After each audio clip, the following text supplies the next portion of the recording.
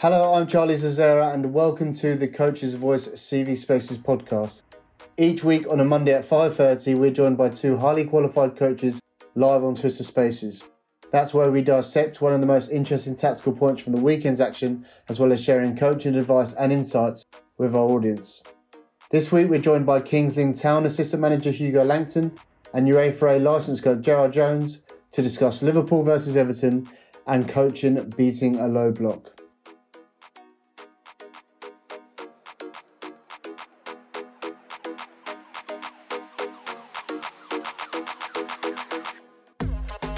I'm delighted to welcome back Gerard Jones. How are you, mate? What have you been up to recently? Yeah, really looking forward to tonight. Obviously, it was a great game to watch and look forward to chatting with Hugo and obviously everyone listening. Just been busy with obviously coach education, PhD. Obviously, I'm in the US now, so I'm working for MLS Sport in Kansas City as the club's director of coaching. And just keeping busy on loads of different things, which is good. Good stuff. What time is it over there? 11:30. Oh, not too bad, sir. Good stuff. All right. I'm looking forward to getting the conversation as well, mate. But I'm also excited to welcome to CV Spaces the Kings Lynn Town Assistant Manager, Hugo Langton. How are you, Hugo? Yeah, all good, mate. Not bad at all. How are you? Everything okay? Yeah, not too bad. Not too bad. Do you want to quickly give us a bit of a breakdown on your background and how you got into coaching? Oh, wow. Right. I had to stop playing when I was 21, although I could play once a week. So I was playing just like whatever games I could find once a week. And I met somebody who used to play for Charlton called Leroy Ambrose, and he encouraged me to become a coach. So I started off actually with under 11 girls, then I went to under 15 boys, then I went to Gillingham ladies, then I went in right at the bottom of non-league, and I thought, you know what, I'm going to give it a go. I'm going to earn my stripes and see how far I can go, and Brilliant. Here I am now. No, brilliant. It's great to see going through all the age groups in women's football as well, so fair play, mate. Okay, let's get into the conversation. We'll start with you, Gerard. What did you make of yesterday's Merseyside derby? Yeah, absolutely fantastic game to watch because, you know, especially at that level, there's always those little moments of cat and mouse, right? Where people are trying to second guess each other and what have you. But typically, I would say great understanding, detail planning, the strategy. You could clearly see that Everton had a game plan of what they wanted to work on. Their defensive strategy to defend in a low block remain really compact, narrow. You know, for the most part, to be fair, it did work. You know, they made it very difficult for Liverpool to find many successful opportunities where they played through them. You know, so Liverpool were typically forced to play around the block and constantly having to move the ball sideways and trying to get around the outside in order to potentially go centrally. And I think the defensive discipline was very good. The challenge becoming, I know we'll unpack it later, is that, you know, when they're in that sort of, again, it varies in animation, of course, but like a 1-4-5-1, or at times it might be similar to a 1-4-4-2 or a 4-1-4-1 or whatever. It will change and it should change. You know, and I thought Decore and other players were very intelligent in pressing and dropping back into the slot when they needed to.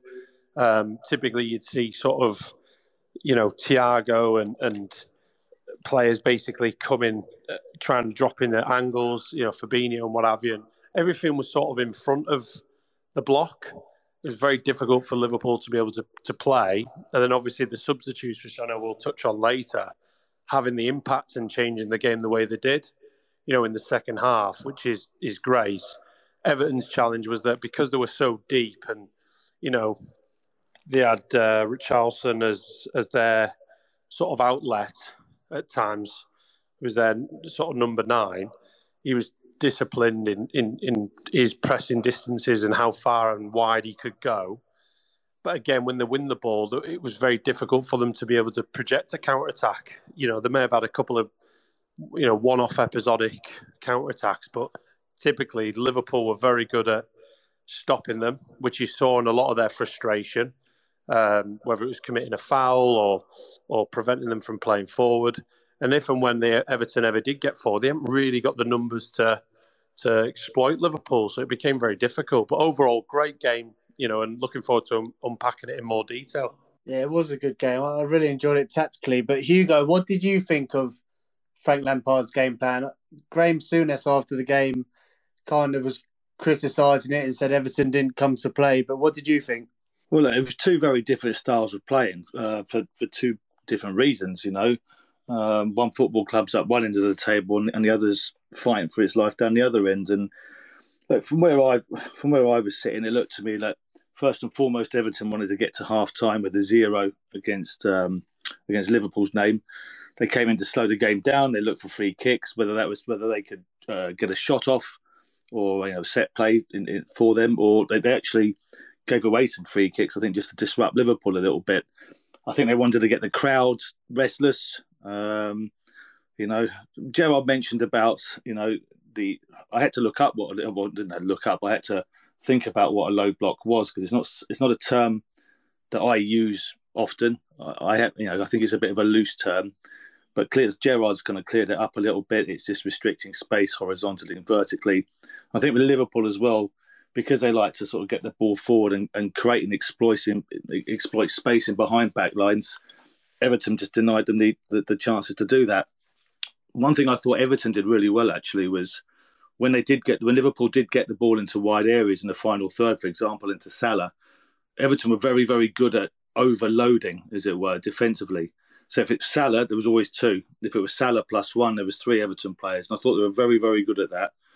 And the other thing that stuck out to me a little bit is that I thought Everton started a few fights. A little bit of, the darker arts, perhaps. I think they were quite happy to sort of start a row, as it were, possibly because it disrupts Liverpool getting into the attacking rhythm that they might want to be, but also because it messes with people's brain states, with their thinking.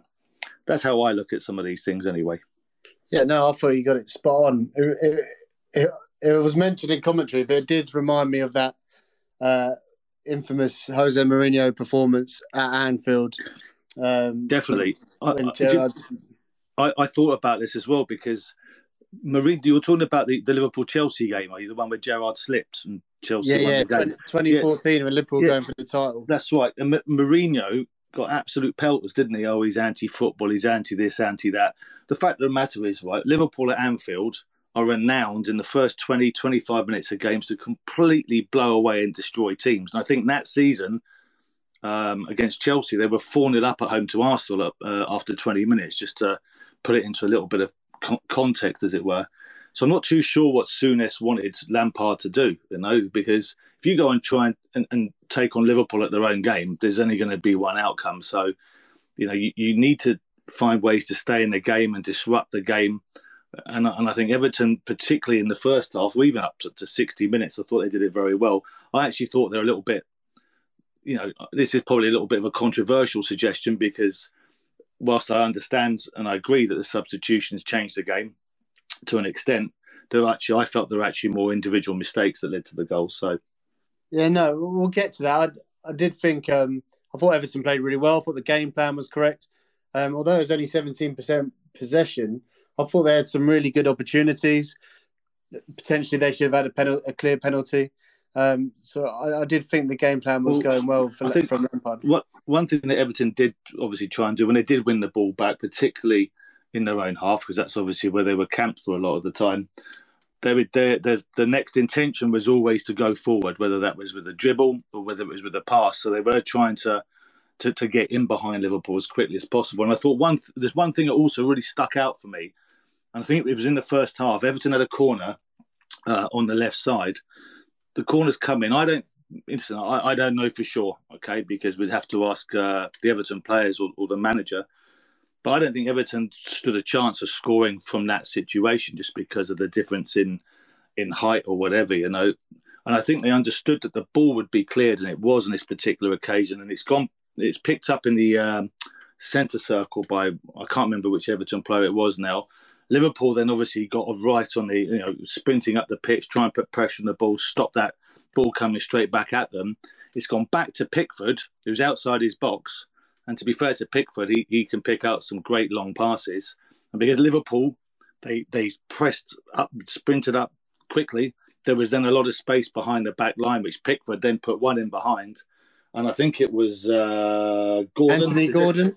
Yeah, he dived. He actually got into the box and looking for a penalty, wasn't he? Yeah. That he was rightly booked for. But I thought little things like that was clever from Lampard. Yeah, no, I agree. But one thing I wanted to ask Gerard, I actually thought Everton's pressing was pretty impressive. Getting out to Liverpool, disrupting their play. How hard is it to press like intensely and when you are concentrating on that low block, and especially against a team at Liverpool, I feel like when you're leaving your spaces, you're going to create more space. But it seemed like they were pressing intently, but still kept their structure really well. Yeah, it's interesting. I mean, obviously, it's very difficult to go up against a team like Liverpool, just as Hugo said, because, look at the bloody quality they've got. When you think about how, Keita, Fabinho, Thiago, Mane, Salah, Jota, these were the players that were in the first half, right? You've got Trent and Robertson, who are probably some of the best, if not the, fullbacks in the modern game. Their ability to impact the game higher up the field, as well as their impact and effectiveness defensively, is outstanding. Trent, his ability to, with Robertson as well, play round the block, play through pressure, switch the point of attack. There was times where Trent would hit diagonal balls, more so in the second half later on. So if you're going to be pressing against those sort of players, and obviously Van Dijk's got an ability to find players, I think it's difficult, isn't it? And you've got to, for me, their strategy was more like, we've got to remain very disciplined, very compact, reduce the space in between lines, prevent Liverpool from being able to play through us, but find ways that Liverpool can play around or to the side. So even if you look at, for example, and Hugo's touched on this, times when they could get in around the final third, you had, I think, is it Mykolenko, who was up against Salah and other players. They've just nullified them. Alan was very disciplined. Doucouré was disciplined in terms of, typical movements from Liverpool, whether Thiago and Keita or Thiago and Fabinho would come off at angles to try and build the attack and play in front of the block. And they would press and then force the ball backwards and then drop back into their slot. And, it was Richarlison who was their number 9. He's wearing number 7. You could see that his distances, whether it was in a mid block or a low block, were that he wouldn't go any wider than the width of the centre circle. And he would operate within those sort of areas and lines. And then as they get lower and lower and deeper, obviously they had all 11 players behind the box, and in and around their penalty area, Everton's penalty area, they had all 11 players behind the ball. So I think discipline, patience, concentration, and then obviously the energy levels to, if the ball is forced backwards, to have to step up and go press those triggers. It's difficult because it's demanding a lot, not just physically, but more cognitively, because you have to be disciplined, you have to switch on. You have to look for the type of movements that players are making, whether it's Salah, who I think they nullified at times, Mane, who would obviously get frustrated and he's coming short to receive. Trent would want to try to join forward like he typically does. So again, they've got to be disciplined in thinking, where's the ball going to go? Who's the key player? When do I need to pass somebody on? And that's normally when mistakes happen, when you switch off and there's a little gap, because that's the objective of Liverpool, is how do we disrupt their block and create space? So we've got to move the ball and keep possession of the ball in order to create those gaps in. And sometimes they did it, didn't they? You had Mane, who twisted and turned. I think he got a shot off in the first half, quite cleverly around probably like the 20th minute, little long shot. There was other times where they'd find players and play through their press. But yeah, it was great to see. Now, when it comes to the substitutions, Hugo, I'm interested to know your thoughts on the goal. But Klopp brings on Luis Diaz and Divock Origi. What do you think changed the game in terms of those substitutions? He's brought in an extra offensive player. He's kind of gone 4-2-4 now. Was it just the extra bodies that they needed to get the breakthrough, or did you think there was an Everton lack of concentration or mistake that led to the first goal? Yeah, well, don't get me wrong. The second forward gave the two Everton centre halves something else to do, because rather than marking one striker, they're now marking two. If you look at the first goal, when the ball came into the box, the centre halves, Holgate and Keane, both marking the same player. Nobody was picking up Robertson at all. He had a completely free header, from 6-7 yards out, which for me is a huge mistake on Everton's part. And then if you look at the second goal, it's a corner, isn't it? It's cleared. Liverpool pick up the second ball. I can't remember which player it was, but if you press pause, which I did, as Liverpool picked up the ball, there was an Everton player much deeper in the 6-yard box than everybody else. All right. And then again, there was a ball to the back post. If you look, they didn't know where. I don't know who got the knockdown. Okay. But then, so that was the second error. So the first error was somebody playing too deep and playing everybody on side anyway. The second error for me was not knowing where the player at the back post was. And then the third one was obviously they didn't track the run of Origi. He just ran off somebody and put the ball in the net. So whilst I think these are errors, and I think these errors are committed throughout elite football and all around the world at every level and every country, I do think, don't get me wrong, I do think that having the second striker played its role, because it's something else for the centre halves to do. Just as I said, marking two now instead of one.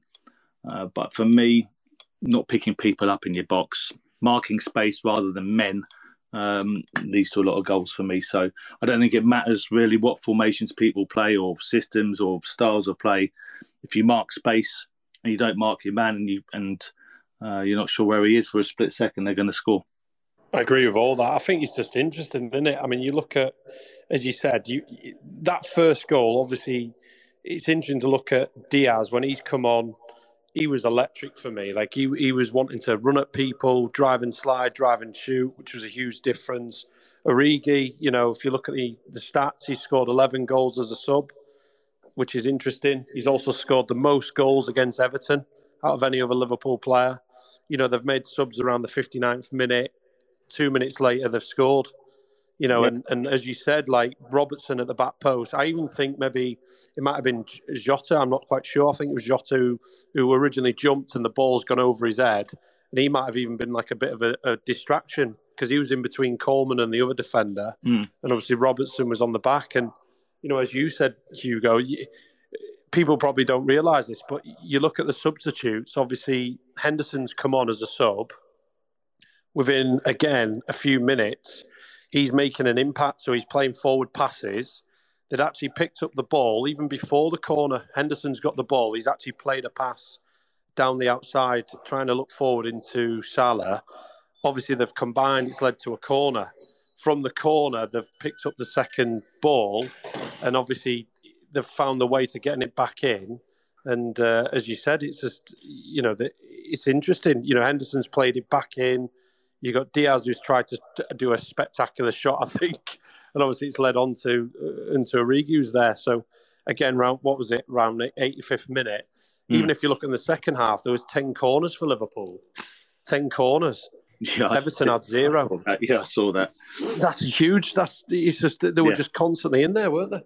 So well, I think this is all the thing, though, isn't it? And I've got a feeling it might be something that's brought up in a little bit. But when you're playing against a team that is compacting spaces, in their own third and stuff, the more balls you put into the box, the more questions that you keep asking, whether it be from corners, crosses, free kicks, eventually something, usually more times than not, is going to go your way, whether something drops to somebody or somebody, as I've pointed out, makes a mistake.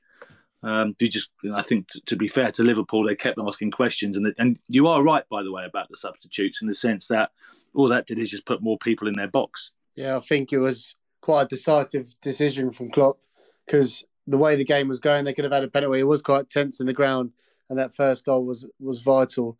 Okay, let's talk a bit more now about the coaching and a low block.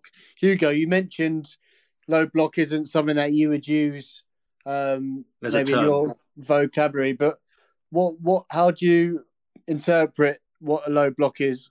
Well, look, I do understand what it means. I am being a little bit mischievous, all right.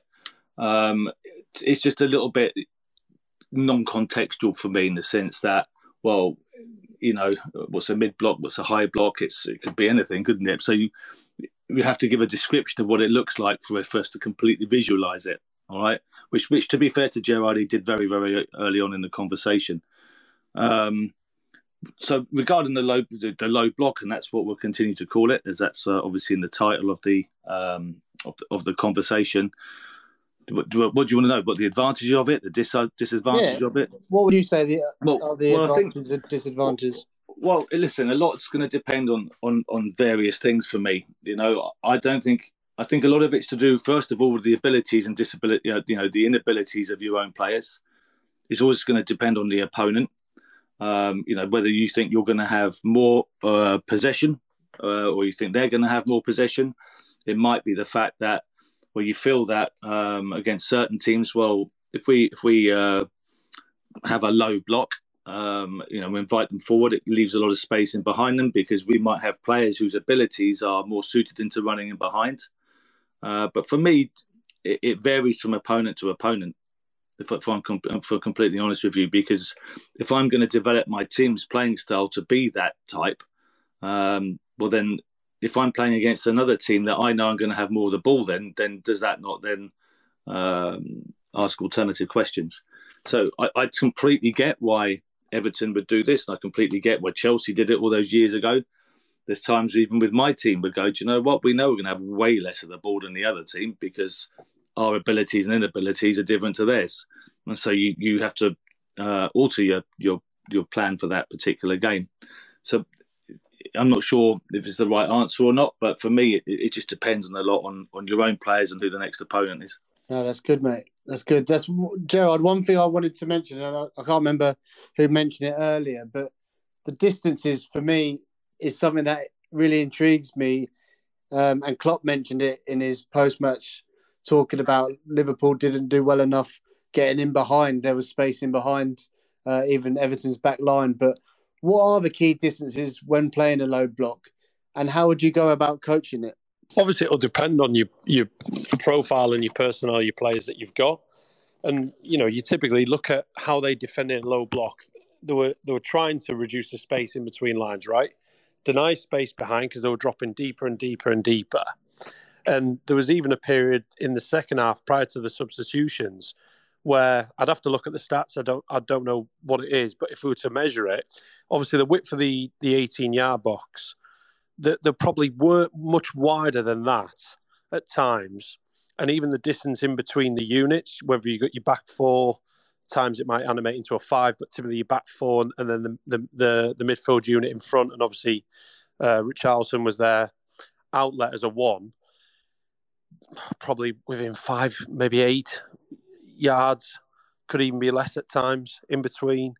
So it's very difficult because if you think you're playing against teams that are really narrow and really compact and they're actually very tight, the spaces in between, that's where it's difficult for Liverpool to thread those passes through, which they've tried, but it's very difficult to find that free player in the jungle, if you like. That's why you've got to go around them. And I think to train it, you create an environment what would look like that. I'd be very interested to know, obviously, what the match prep will look like. And this is an area of expertise for Hugo, of course. And, I would say, I'd imagine they'd probably add an anticipation of how Frank would set up against them. Liverpool tend to focus more on their strengths as opposed to the opposition from, people that we've had speak on courses that I've ran with Oshan, where Liverpool have come in. They'd typically say, we want them to worry more about us than us about them. But I imagine, and obviously their principles, but I imagine, they'd have designed practices, or you could design a practice that is within those diameters, those dimensions.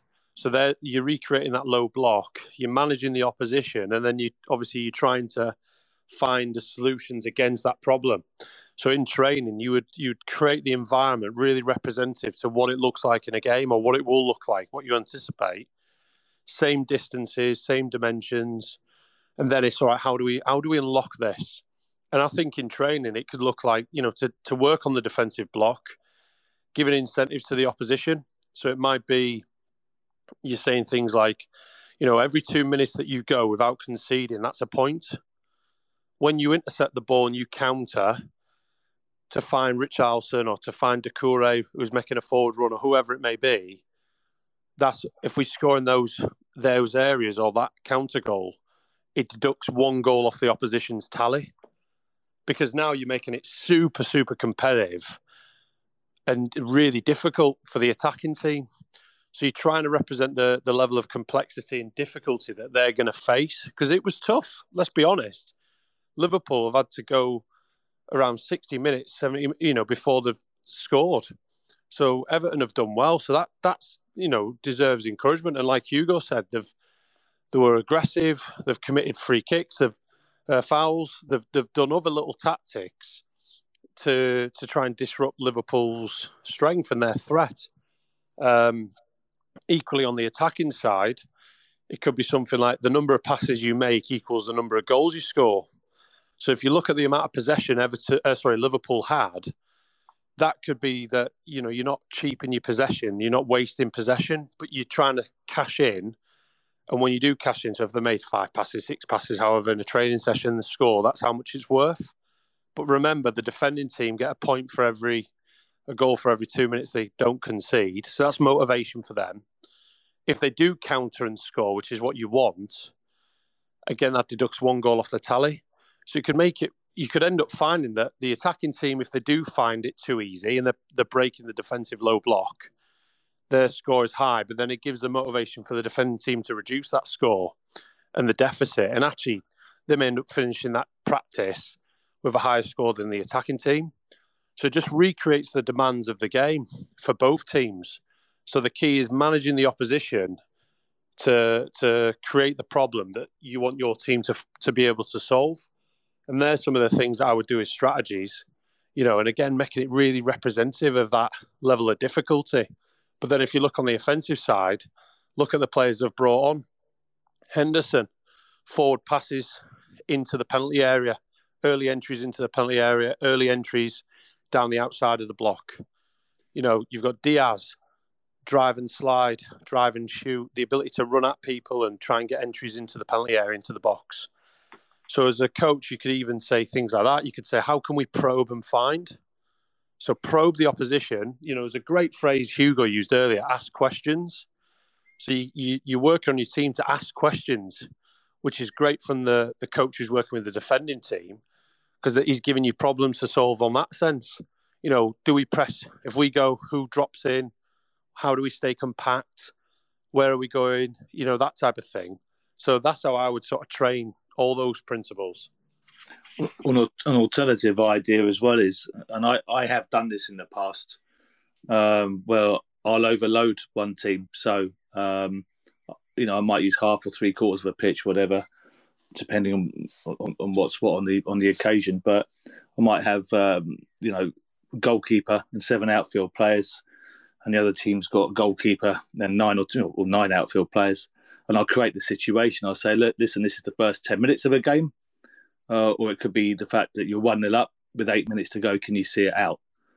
So you're creating situations. So it's almost like you're rehearsing stuff. So if I know we're going to play a team that's, for example, that is like Liverpool at home and tries to blow people away. So there's quite a few of them in my division, in teams like Stockport or Wrexham or teams like that. So I might set up in training and go, listen, first 8-10 minutes, because obviously I don't want to overload the players. But I might just go, listen, if you can get to 8 minutes with a 0, and what it tends to do, the players tend to start to understand the requirements of what's coming at them in the next game. Brilliant examples there. Thank you both. Some really good stuff there. I just wanted to ask one more before we move on to the listener Q&A. But have you got any advice, Hugo, to maybe coaches going into maybe a game against a team who've got more quality, and how they can prepare their team. Maybe not so much a session, but maybe mentality wise. Well, first of all, you have to completely understand your opponent. You have to identify their key characters. You have to identify things that happen often, repeatedly. So, and then you've got to learn and understand how you nullify them, and you have to think about, as I said before, about what your players are good at and what they're not good at. You might change personnel in your team because they may be suited more to something than something else. But I think that you've got to always ask yourself the question as well: why are you thinking about doing this?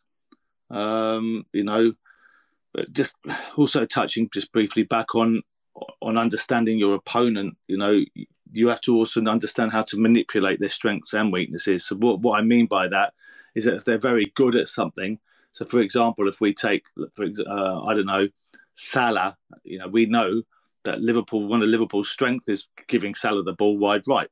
For example, a team that you're playing may be less venomous, dangerous, whatever you want to call it, on the other side. So maybe my team would then we'd think about forcing play down the weaker side, but also to think about where they're weak.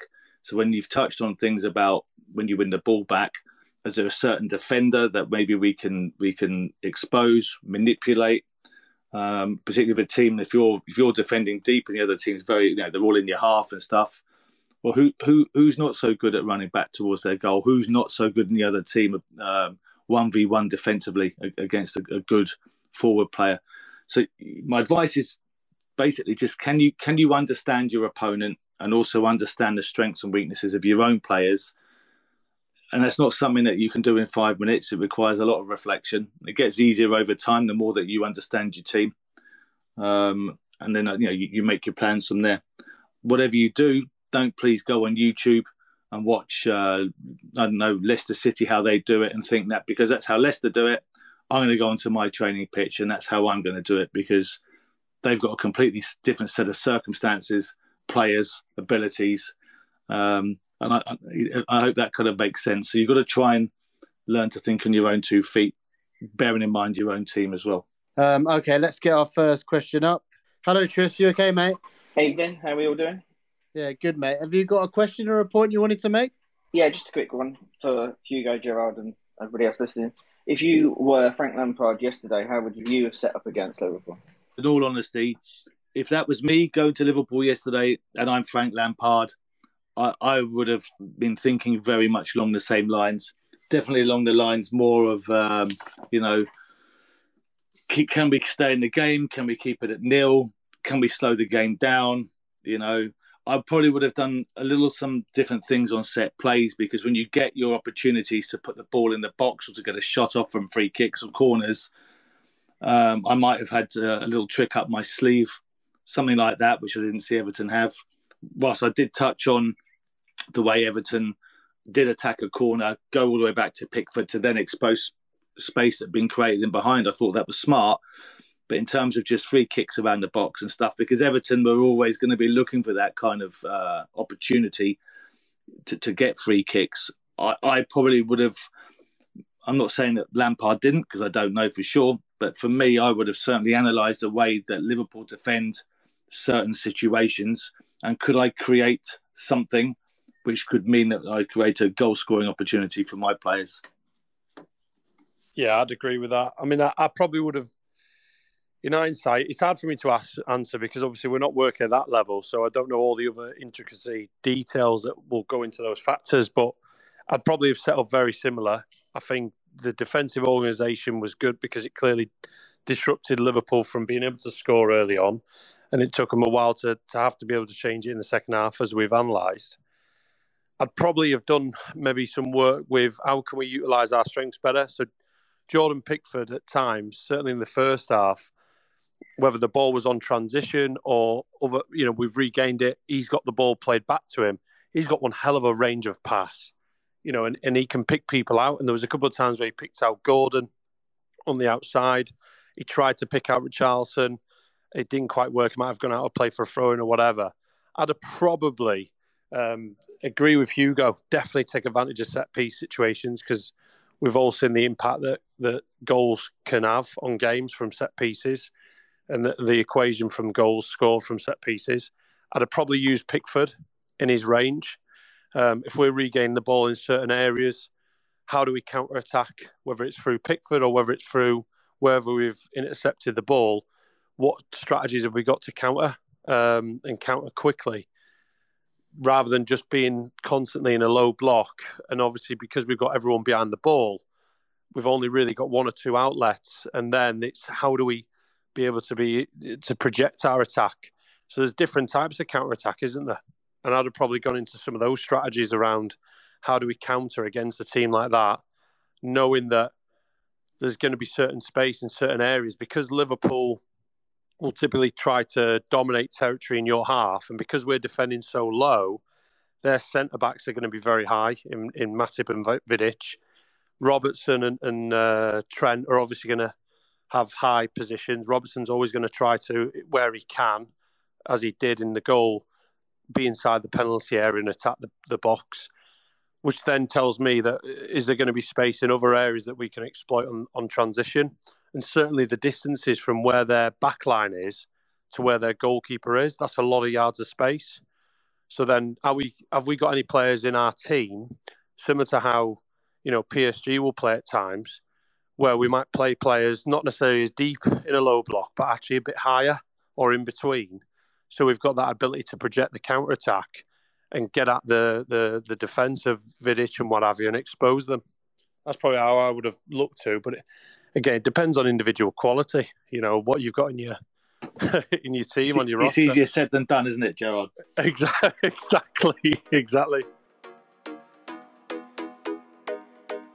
That's it for this week, but if you are a coach yourself, you may be interested in our very own coach education platform, CV Academy.